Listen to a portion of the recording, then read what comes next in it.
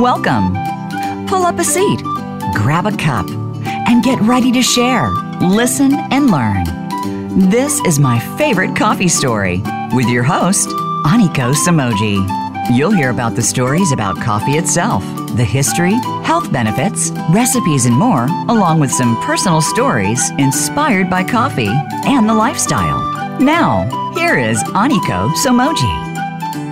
Welcome to My Favorite Coffee Story. We have such a fun show today, and we're really glad you've joined us. We're talking about the love of music and coffee, and we have such an amazing guest with us, Carolyn Willis, who's going to join us. And before I introduce Carolyn, we always share our Anikona Farm moment and what's going on at the farm. And we are in such holiday time. It's such a festive time here at the farm. We've been having family and friends. We've been sharing wonderful moments, great fun coffee moments, good breakfast. So it's just such a beautiful time here on the farm during holiday. And if you can believe, it's actually a cozy day today on the farm. We have it raining, and that's great for the coffee trees. And I have a feeling, it's hard to imagine, but I have a feeling that Mauna Kea Summit might be experiencing some snow pretty soon. That's 14,000 feet high up.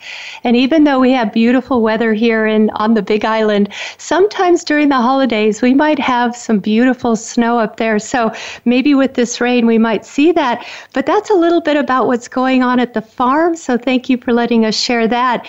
So Carolyn Willis has joined us today from Seattle, and she is a highly acclaimed musician, violinist, violin and viola instructor in Seattle for over 25 years. She's won several awards and scholarships. She's attended Whitman College in Washington, the University of Washington. She runs a thriving private studio in Seattle, in Bellevue, Washington, actually. She's been the principal violinist for the National Endowment for the Arts, or the theater production.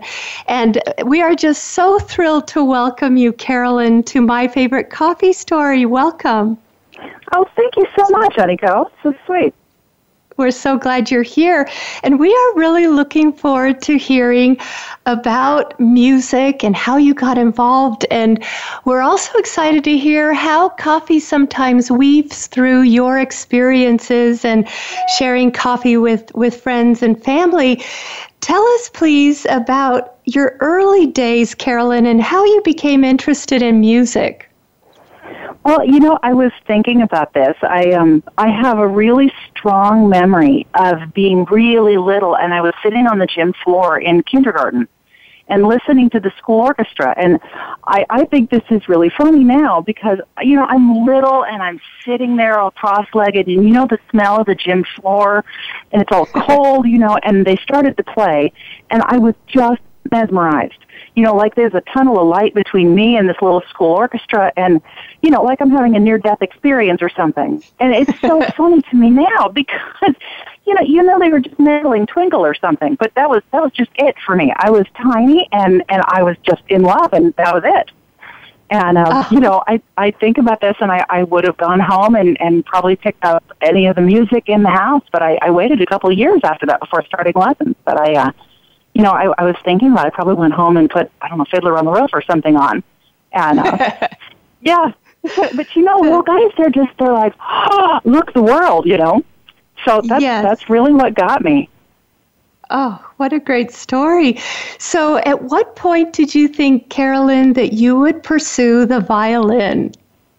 Well, I started out wanting to do trauma surgery. So I ended up at Whitman, and I had studied, and I'd done all the science, and I'd always played, and I'd always been the concertmaster. But, the really short answer to this is that, a friend of mine knocked on my practice room door and asked if I would listen to him play. And it's one of those, hey, can I buy you a cup of coffee? You're good at this. Would you listen to me? I don't know what I'm doing wrong.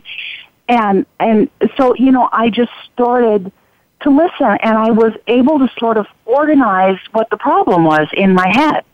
And this is where you can see I'm an engineer's child, because I listen to something, and and you start to go, okay, well, the first thing you have to tackle is this, and the second thing you have to tackle is this. And that sort of thing is really what, teachers get in the road only when they need to. If you're doing it right, we shut up and sit on our hands and, but I was able to be helpful. And I thought, oh my goodness, and it was fun, which I didn't expect. The longer version is that, I started out, and from the time I was 4, I wanted to do trauma surgery. And then I saw, what a trauma ward really looks like. And it wasn't what I wanted to do with my life. I was all of 18, and it wasn't like a particularly gory trauma ward. It wasn't anything like it even would be now. It was a very quiet night, but I thought, this is kind of mop-up work. And I think what I really wanted was, to be able to step in at a low point in somebody else's life and just fix things, just put everything right. So I could do something practical to help them. And I think it really made me question. I'm sure when you were at school and you start getting good teachers and you start to think like, wow, I could do this. And so I was a little confused and changed majors a bunch for a while. And then I started to really be able to play, and it shocked me. I didn't think that was possible, which was cool. That notion that, mathematicians, engineers have sort of a knack for music. Did you find that when you started playing? Well, I think one of the things, because, my mom is an engineer, and I think one of the things that they do really well is the very linear, the very logical thought. And, I drive my engine. My brother's also an engineer, and I drive these guys crazy sometimes because my brain likes a lot of variables. I'm one of those people, you show up and do music because you want to be able to communicate in this language. But, I always tell my students, it's like with a sports car. If you go to drive and it's really responsive and that's beautiful, some engineer did their job really well. If I'm able to stand up on stage and be really expressive, and if I'm able to move you, I took care of business and I did all my technical work. And so, being able to see the way that the mechanism, physically what we do, mechanically what we do, to be able to order that in your head, that's a big part of what we do. It's just we have to connect it to the emotion as well. So right. It's kind of, I think that's just true for everybody. Yeah. Well, good question. I'm sorry, go ahead. Those growing up days sound really memorable, and how you changed course from getting out of sort of trauma surgery more into music. What are some of your favorite stories during those early days in your music career that maybe you shared some musical thoughts with a fellow musician over coffee or something like that? Any special favorite memories you might have, please? Oh, I remember laughing a lot in quartets. That's, it's one of those things when you're sort of figuring stuff out, and, when you're young, we're all so terribly hard on ourselves because we've got this idea that absolutely everything we do has got to be perfect. And that's kind of the difference between what you do for a job, which, that kind of stays where you have to be perfect, and what you do for hobbies, which, don't, and you want to do them at a certain level, but they don't have to be flawless. And I remember, quartets being a room full of these really tense people, and somebody would mess up, and it was like, oh man, I'm not alone. I remember a lot of that, and I remember, playing gigs at school, and Whitman is very famous for the wine tasting. So I remember, we'd play a gig, and somebody would go get a glass of wine, and everybody would have a sip. You'd play a movement, you'd pass the glass over one more. I remember laughing a lot, piling a string quartet into small cars. That sort of thing. It's interesting because, it's shocking when you realize that everybody gets stuck in the same spot you do. And I think that's one of the things that's really fun about teaching, too. Sorry, I think I just answered more of that than you. Yeah. No, thank you for sharing that with our listeners. I'm curious about your teaching because your students so appreciate you, Carolyn, and you have definitely been able to help them develop the love of music. And I know you have special teaching philosophies, and your teachers just really so love you, Carolyn. What are some of your favorite things about teaching music? Well, I always tell people that it's kind of like show and tell for grown-ups. You get to show your students what you love and kind of invite them to belong to the club. And, if a kid is 8 years old or a kid is 14, they want to belong with the grown-ups. You know what I mean? We're the cool people. We know stuff. We have magical powers. And they want to be, they want to be a little bit of a grown-up. And it's a fun thing to be able to sit with them and, and show them that they belong. That it's kind of learning's kind of a continuum, And it's also, one of the things that just killed me is it's a lot like showing people how magic tricks work. When you watch somebody play, you'll see the really large motions that I make are really obvious, but the small motions aren't. I'll do something little tiny and it'll make it really comfortable to do, so it'll come out smooth and it'll look effortless. Because those just aren't obvious at all. If I don't tell you what I'm doing, you'll never catch it. And, certainly what I'm thinking, you're never going to see that. It's not like I've got super titles on my forehead. So, so it feels like, magic tricks. Once you know what they're doing, it's obvious.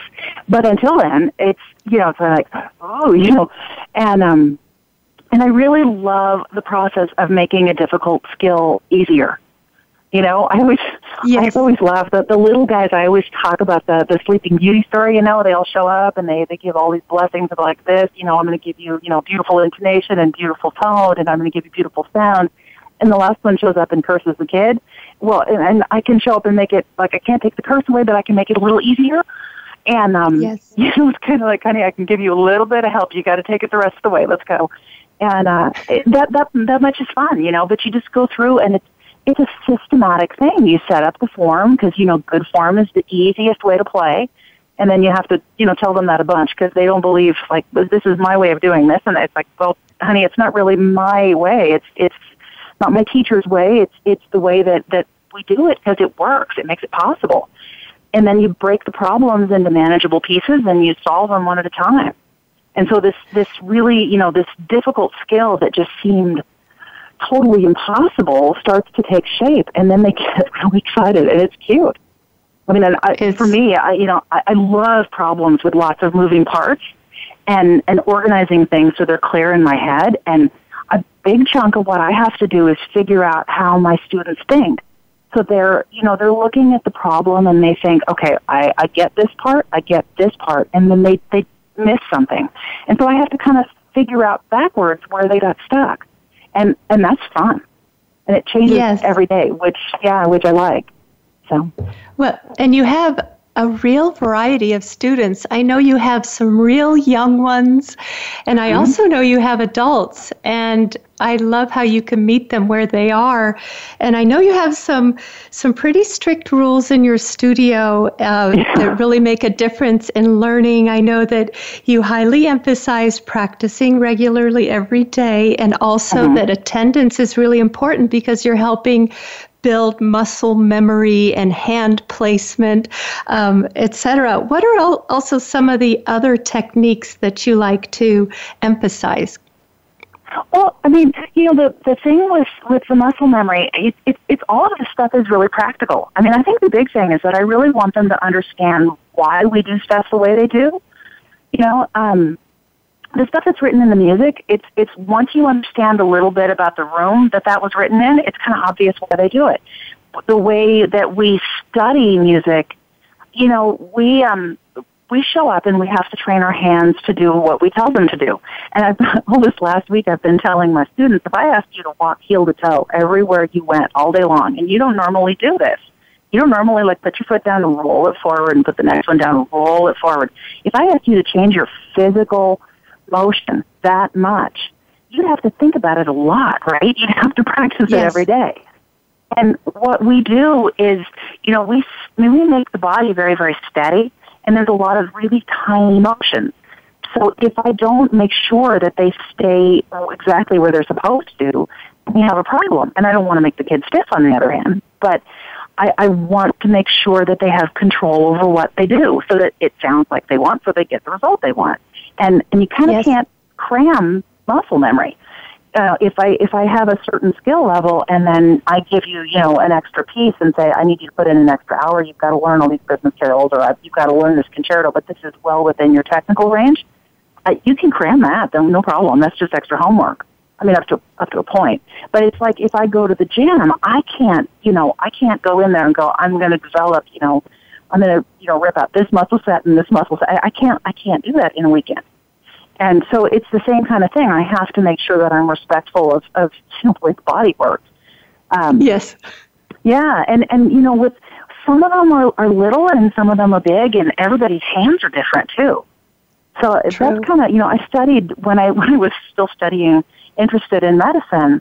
I mean, I studied a lot of child psych too, and I studied a lot of, lots of stuff because it's cool. I mean, in Whitman, for those who don't know, it's a liberal arts college, so they kind of make you learn a lot of things.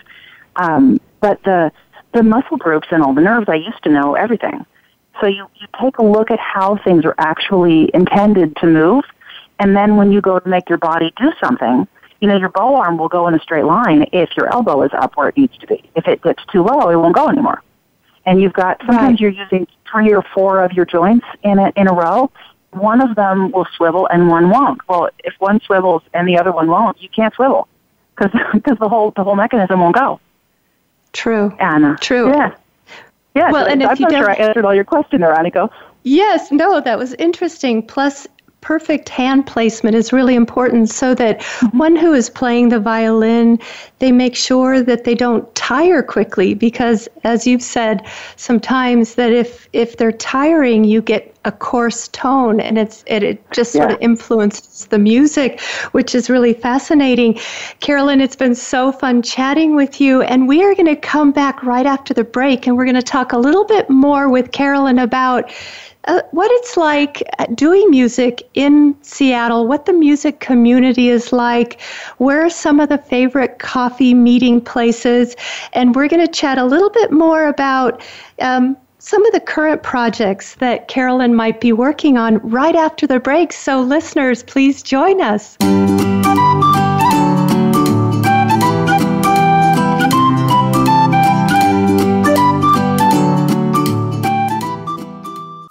Streaming live, the leader in Internet talk radio, voiceamerica.com. My favorite coffee story is brought to you by Anikona Farm, where every bean we grow represents a great story somewhere in the world. When you buy coffee from Anikona Farm, you're investing in new memories, stories, and experiences. We harvest our beans with your future story in our heart. So, from our heart to yours, enjoy the Anikona experience. May your coffee story be as rich and delicious as our Kona coffee with love. Please visit Anikona.com and get your Anikona Story coffee special today. What if there was a radio show that could demonstrate how we can cut your taxes in half without diminishing needed government services? One that could explain how to create tens of millions of jobs at no cost to taxpayers, as well as fantastic yet easily affordable health care. Side effects include cutting crime rates nationwide, providing better education for our children, international peace and harmony, and protecting your private personal data from government intrusion. Tune in to Libertarians Working for You with Arvin Vora, Tuesdays at 8 p.m. Eastern Time, 5 p.m. Pacific Time on Voice America Variety. Have you become a member yet? Sign up now to become a member of Voice America. It's always free and easy. Plus, you get to take advantage of some great member benefits. Get unlimited access to millions of hours of on-demand content across all of our channels. Keep track of your favorite episodes, shows, and hosts in your own customizable library. Find out what shows you might be interested in based on your favorites. Plus, you get insider access with our newsletter. Membership gives you more. Sign up at voiceamerica.com and click Register at the top right.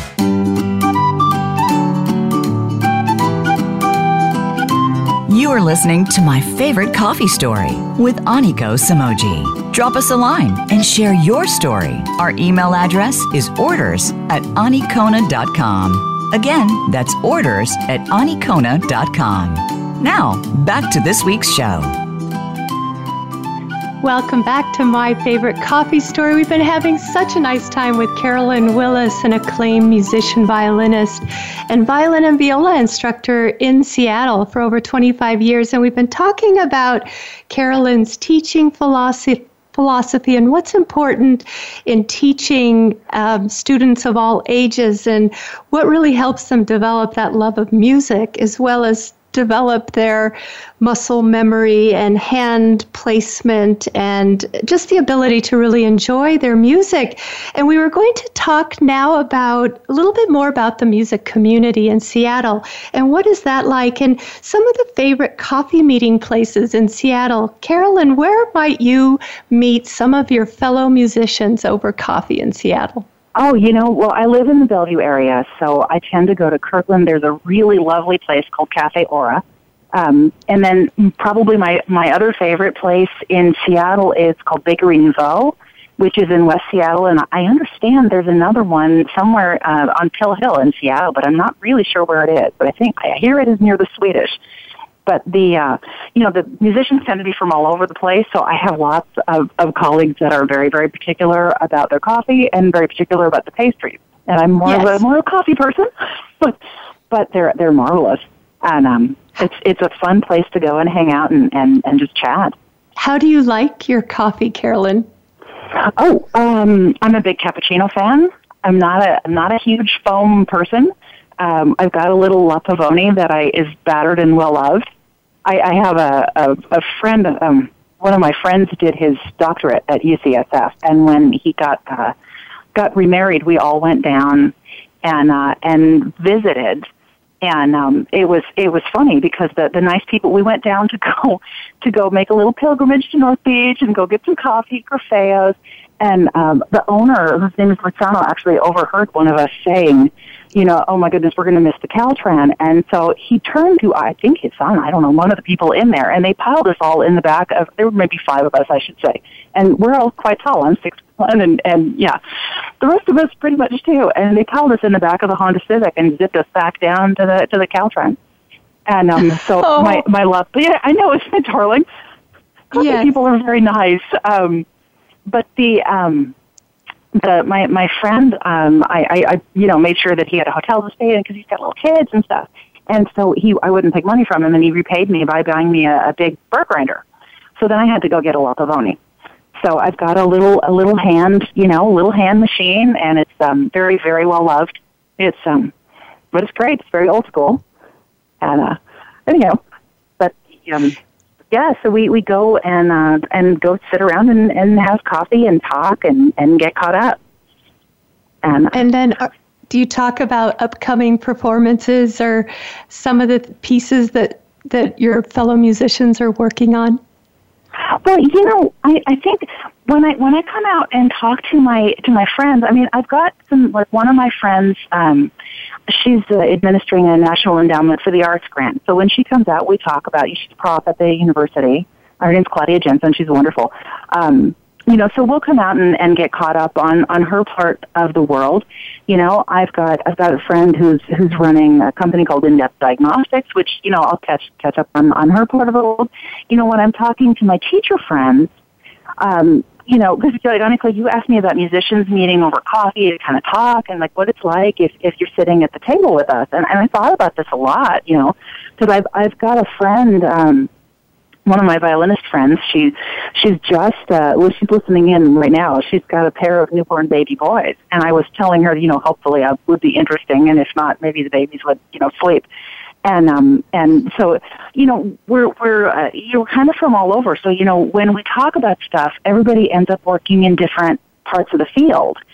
And, so, she's from Moldavia. I have a friend from Australia, and we just, we talk about different countries, and I get really interested in like how people, studied when they were little, what's the same, what's different, what's the culture like, and that kind of thing. And people ask me a lot about American culture, but there's also just, just a lot of shop talk.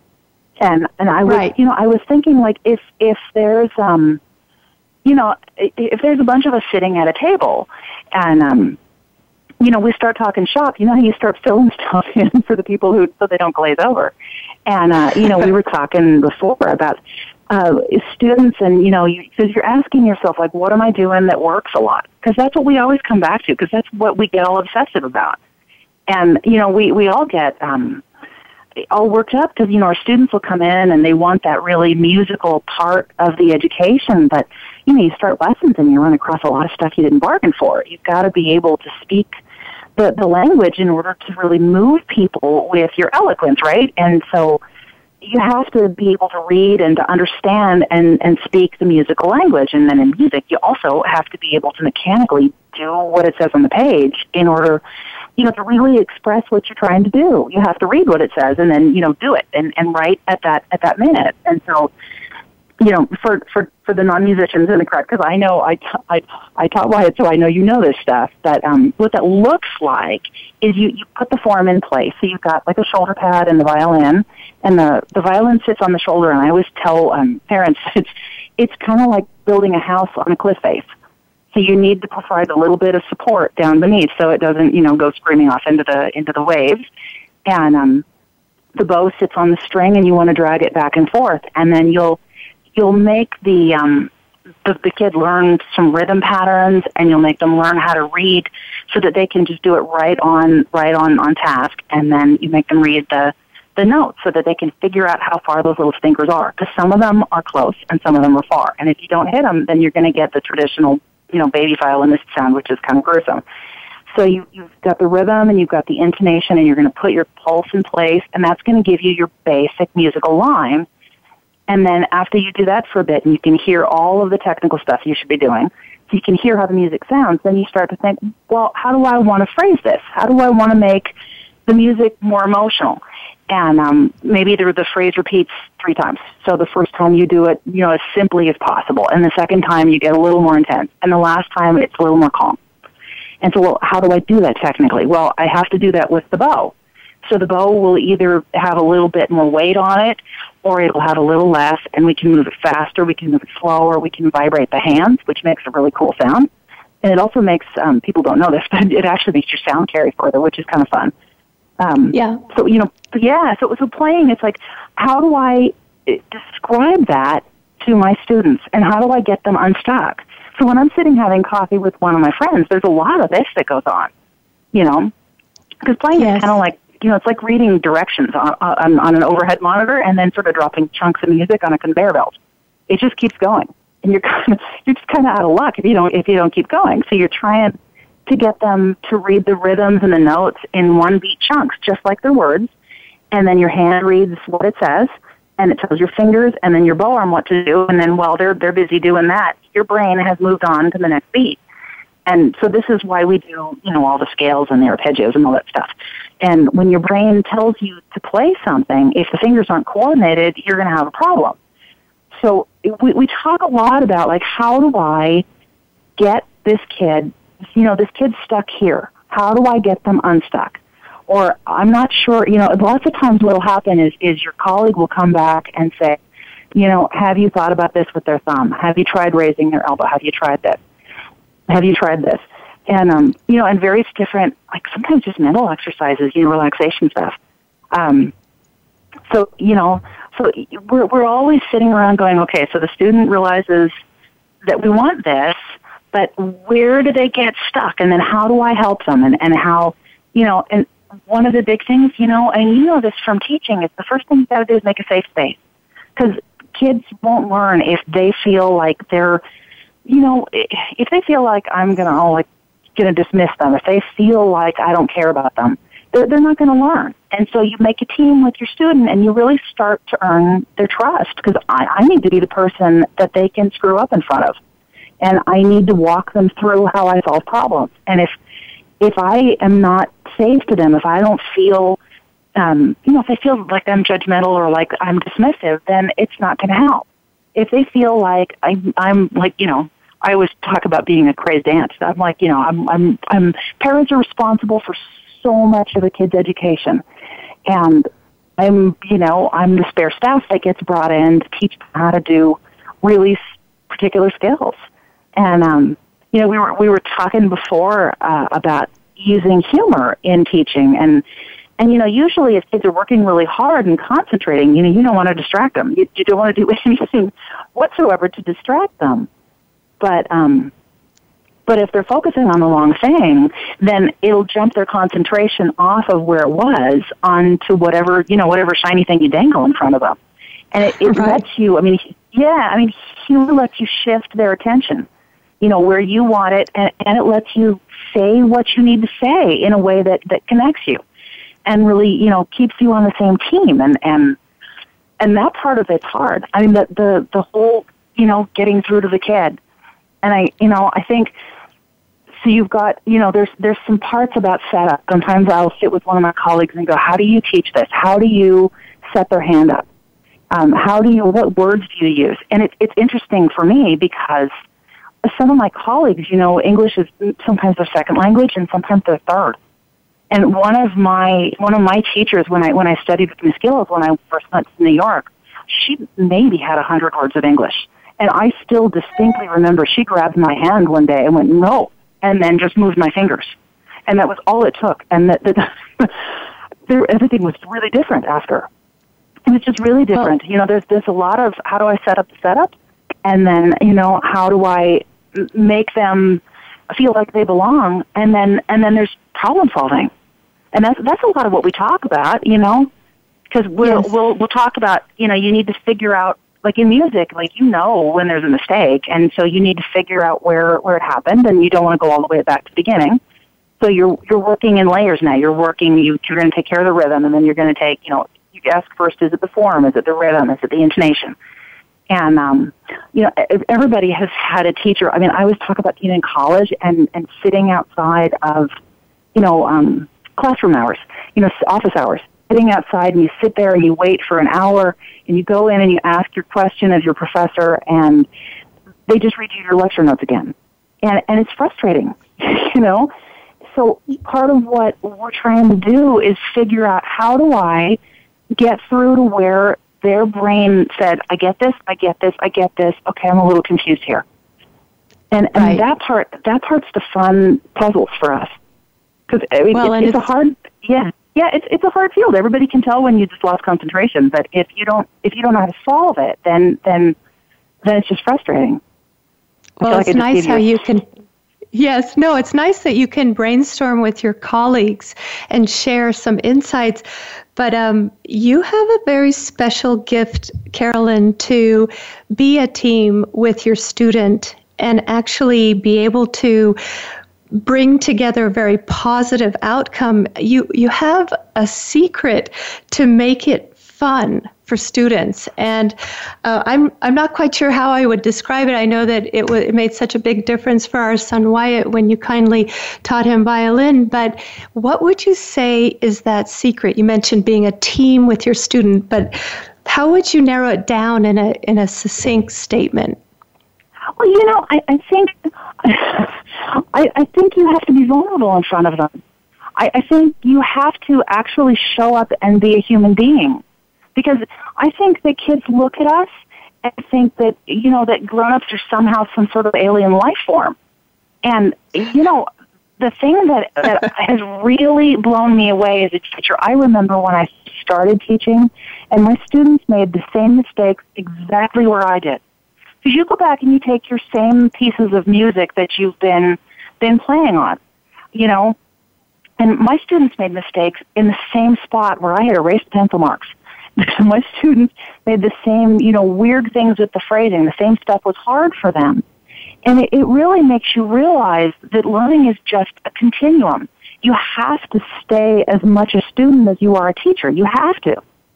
And I can tell you that I love my students, and I really don't think, I think that that's a prerequisite for the job. I really do. I think you have to see people and see where they can go. And I don't have, how do I say this? Parents, you've had kids of your own. So you remember you remember before Wyatt could pick up a fork. You know, you remember before Wyatt could walk. And he was, he had mastered a lot of skills by the time I got to him. When you see kids who've never read a book before and they're first learning how to read their letters, I'm sure parents have the thought like, oh my God, I'm never going to get them out of my basement. Because little guys, they don't know anything.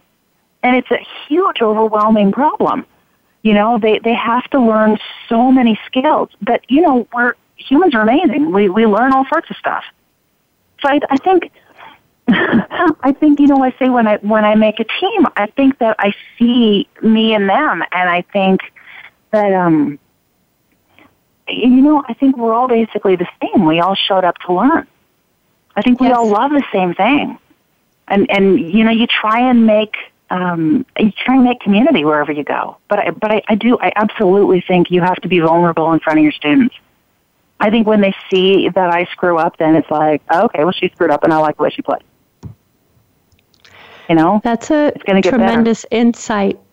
And I think your students definitely appreciate you, Carolyn, and we've really been enjoying hearing about the music community in Seattle and some of your favorite coffee meeting places and how you share what it's like to teach your students between your colleagues and share some of the learning, but also being vulnerable in front of your students. It seems like it's a wonderful way to connect with your students, and I know they really appreciate you so much. When we come back after the break, we're going to talk a little bit more with Carolyn about some of her current projects, whether or not she's actually written her own pieces, and we might even ask Carolyn about the Circle of Fifths when we come back right after the break. Please join us.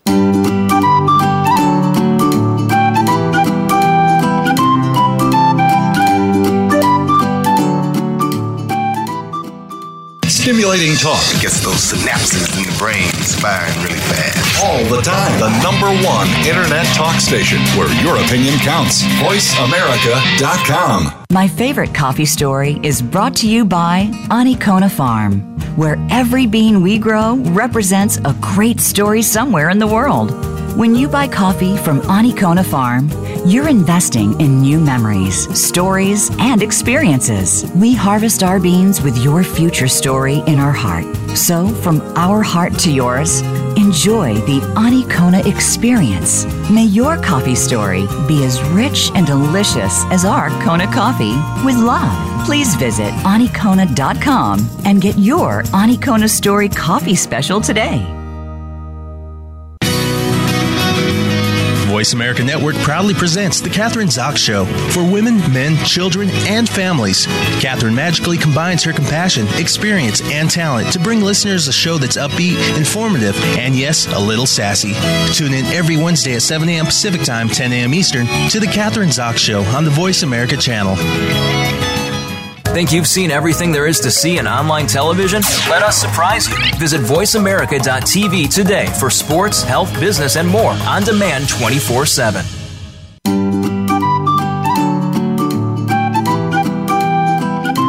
You are listening to My Favorite Coffee Story with Aniko Samoji. Drop us a line and share your story. Our email address is orders@anikona.com. Again, that's orders@anikona.com.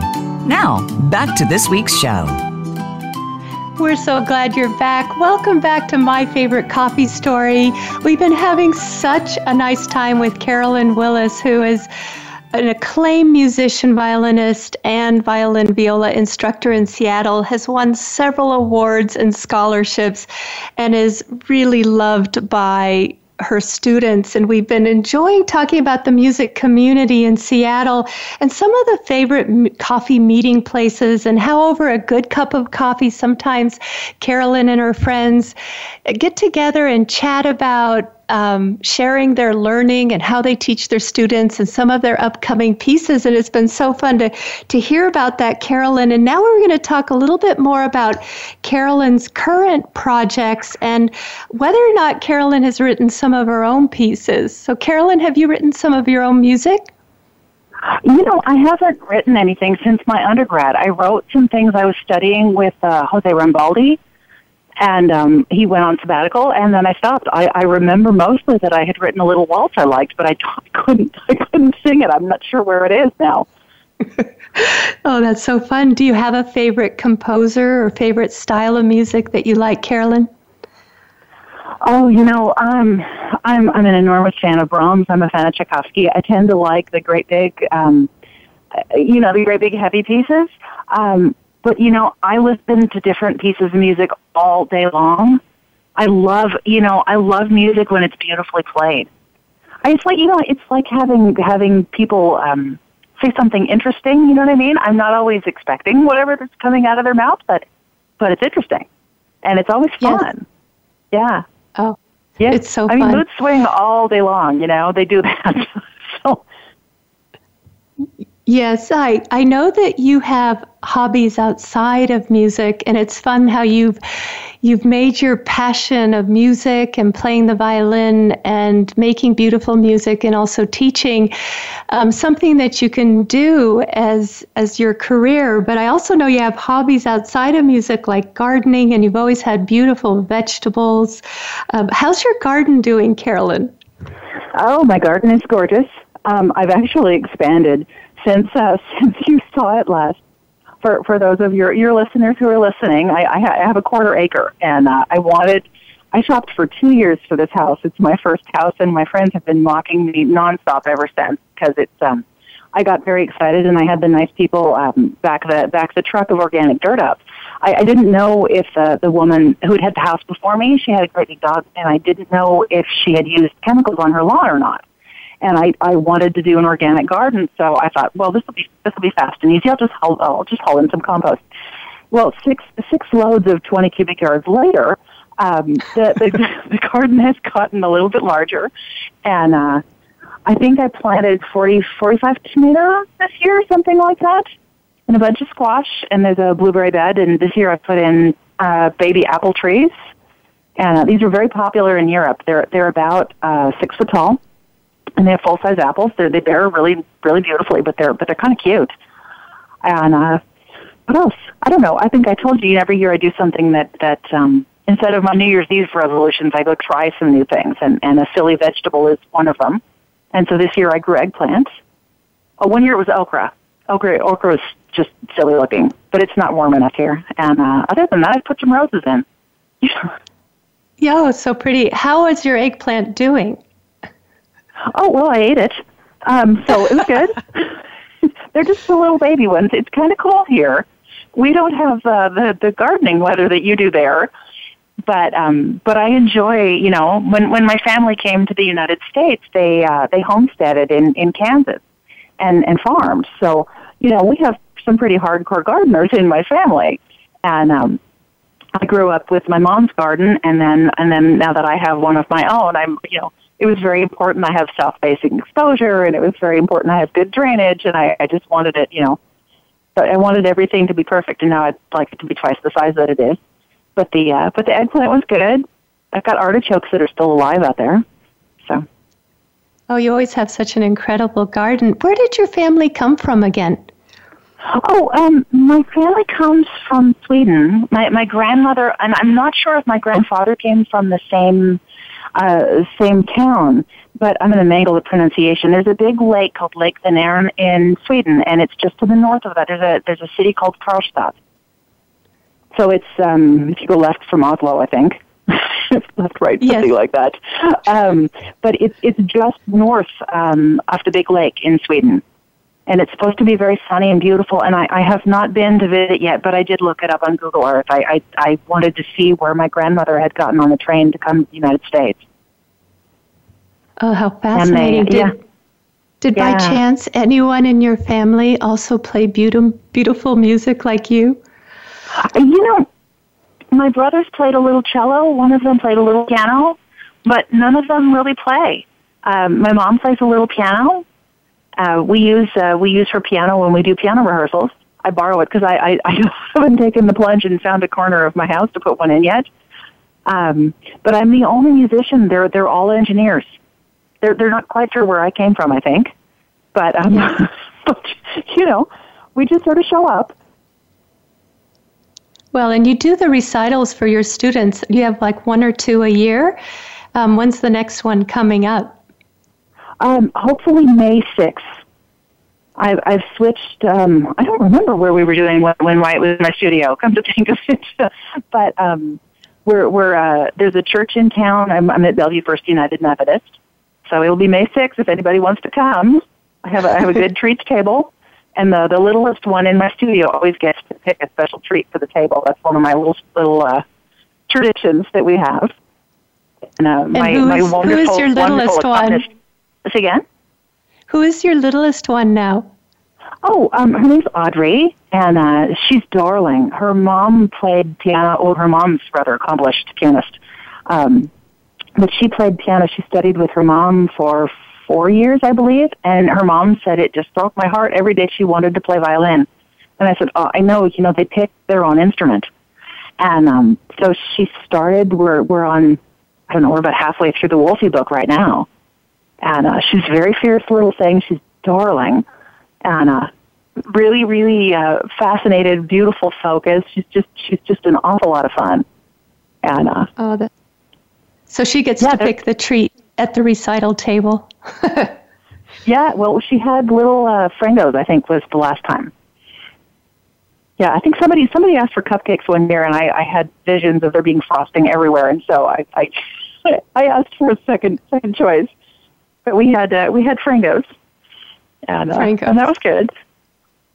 Yeah. Well, you make it so fun for your students, and you laugh a lot with them, and I think that really helps them continue and love music even more. And the gardening is fun. I don't know how you balance all your time between, you probably have, how many students do you have now, as well as playing music with quartets and things? Well, it's about 38. 38. So everybody comes for a full hour. I have some of those are students who come twice a week. So, the levels have gone up a bit, which is good. I've got the whole range. I've got kids playing in the Wolfie book. I use Robert Starr's basic rhythmic training for my rhythm book, and then I use Carl Flesch, which is kind of simplified. When you start for a 7-year-old, you have to simplify quite a lot. But they learn the patterns from the very beginning. I always tell them it's like the first 100 words in music. You have to make sure that the technical pieces are put into place, and then the Wolfhard Easiest Elementary Method book, and those are my kids that are just beginning, and then it runs through. I've got somebody who's he's finishing up the Dvorak Concerto this next recital, and then we start the Tchaikovsky Concerto. Beautiful. So it's a nice mix. It is. It's a lot of fun. It is. So it sounds like between almost 40 students and playing music now and then with quartets or performances and your gardening, what else do you have as a current project right now? How do you balance all that, Carolyn? Well, one of the things that I always look for in a hobby is something that grounds me, because, you've met me and I'm a little hyper. So, my head tends to go a million miles a minute, and I have to find balance. So I need to do stuff that shuts my head up and kind of calms me back down. And, if I'm in Europe going to an art gallery, you go look at something really beautiful like that, that's beautiful and soothing, but I can't get on a plane every weekend. So anyhow, so Aniko, you've heard me talk about how, every year instead of doing resolutions, I go try new things and, go try and find new pleasures in my life. And one of the biggies is to do something that scares me. So, 1 year it was rappelling, and 1 year it was kayaking, and 1 year it was knitting, which really, really freaked me out, honestly, and which, of all of the things in the world, it was really fun. But knitting freaked me out a lot more than the things that I could have actually killed myself doing. And so this year, I thought this has been such a stressful year, and I was terribly, terribly out of shape and just sore all over. And you have lived through the saga of Aniko. For her listeners, I have a house that I bought, a remodeled house that needed just lots and lots and lots and lots of love. And so I was kind of sore all over and just out of shape. And so I took the plunge and I got a trainer, because I kept going out in my garden and trying to do this and trying to do that, and I was just hurting myself. So it's been absolutely nothing like I expected, and it's been so much fun. And I hate to ask for help. I'm one of those people, I like to go figure stuff out, and I like this, like everybody else on the planet. And I figure this is why the YouTube videos exist, So I called up, I called up Tim Ennis, who's the owner of Ironworks Gym down the way from me. And for those of you who are not in town, Ironworks is like, it's a gym. It's a real gym. There's no thumpa, and there's nobody leaping around in spandex. There's nothing obnoxious like that. It's a nice, normal gym. So, serious people. And I thought, if I'm going to be a lunatic, I'm just going to jump in with both feet. So I get out of the car, and I'm petrified because I'm having one of those, like, oh my God, I've done this to myself again kind of moments. And this big, handsome guy sees me and heads on over, and I'm thinking to myself, I'm going to be in a lot of pain in about 10 minutes, But it's just been a blast. Everything, it was wonderful. It brings me back to the present, and I really love the community. Some of these guys have been friends for 20 years. And, I lost almost 50 pounds. So right now I was laughing, I weigh less than it says in my driver's license. And I got carded. That was the funny part. You know how old I am. I got carded 2 months ago, which was really funny. And it was morning, so anyhow, so I've been really happy. Sometimes my going out in the world and trying something new, because I'm like, so my thing with music is that I want everybody to be able to go out in the world and be able to experience the whole thing. Because, life is short, and you don't get 5 minutes of your life back. You just have to go, live stuff. And sometimes, I crash and burn in a way that's spectacular and ugly to behold. But this has been really fun. It's been really fun. That does sound fun. Yeah. Well, and great job, Carolyn, and doing the personal training is so wonderful, and it's fun how you always have something annually that kind of puts you out of your comfort zone, and you jump right in, and that's really fun. And in between students and gardening, and often you have a fun pet for the kids to see. I don't know if you have a pet right now, but I remember the bird you had that we called Mr. Shrimphead. Oh, Mr. Shrimphead. I had his former mommy used to play for the LA Phil, and I did not know this, but her son, she got him for her son, and so this bird used to go da da da da over and over and over again, but consider maybe an octave higher than this, and I couldn't figure out for the longest time. Her son was listening to Star Wars, and it's the Darth Vader theme. Oh my gosh! I know, isn't that great? And it's so fun. It's a completely true story. Right now, I have a kitty. His name is Romeo. I got him from there's a shelter up north of here in Langley called Oasis. And Jean is lovely. I don't know how old she is. She's still climbing underneath trailers, and rescuing kittens. And wow. She's just wonderful. He's a little Norwegian forest cat, and I'm waiting to see if he's going to climb my Christmas tree before I decorate it. So I got him as a kitten, and he's just been darling. He's so a climber. Oh, how fun! Well, we're about to close, and I just have a moment to ask you if we were to ask you, Carolyn, in just a few words, please, what is the performance that you are most proud of that we could share with our listeners? Oh man, when I think about really like where I feel pride. I really feel, with my students that have had kind of a bumpy road of it. When I hear one of them round that corner, and it's beautiful, and you hear the hair, you just feel the hair come up on your arms. I get such a charge out of that, and yes. Sometimes they surprise you. It's lovely.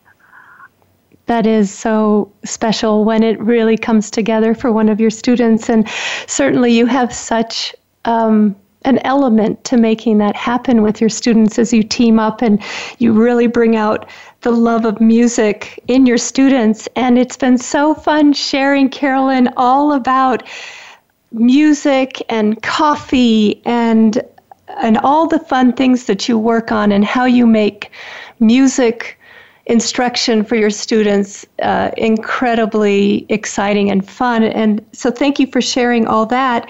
And we've just had so much fun with our listeners talking about the love of music and sharing about the love of music. So thank you so much, Carolyn, for helping us really feel all that you feel when you teach your students. So we really have appreciated having you. So thank you so much for joining us, Carolyn. And for our listeners, it was a blast. It was so fun to have you. And for our listeners, thank you for joining us. And of course, you can always visit anikona.com. We share our 15% gift to our listeners, as well as if you have additional questions, you can always share those at radio at myfavoritecoffeestory.com. We always love to hear from you. And thank you again for joining us. And we wish you a wonderful, relaxing week. Maybe you can bring music and coffee into your days this week. And of course, we look forward to having you next week. And in the meantime, we wish you a joyous aloha.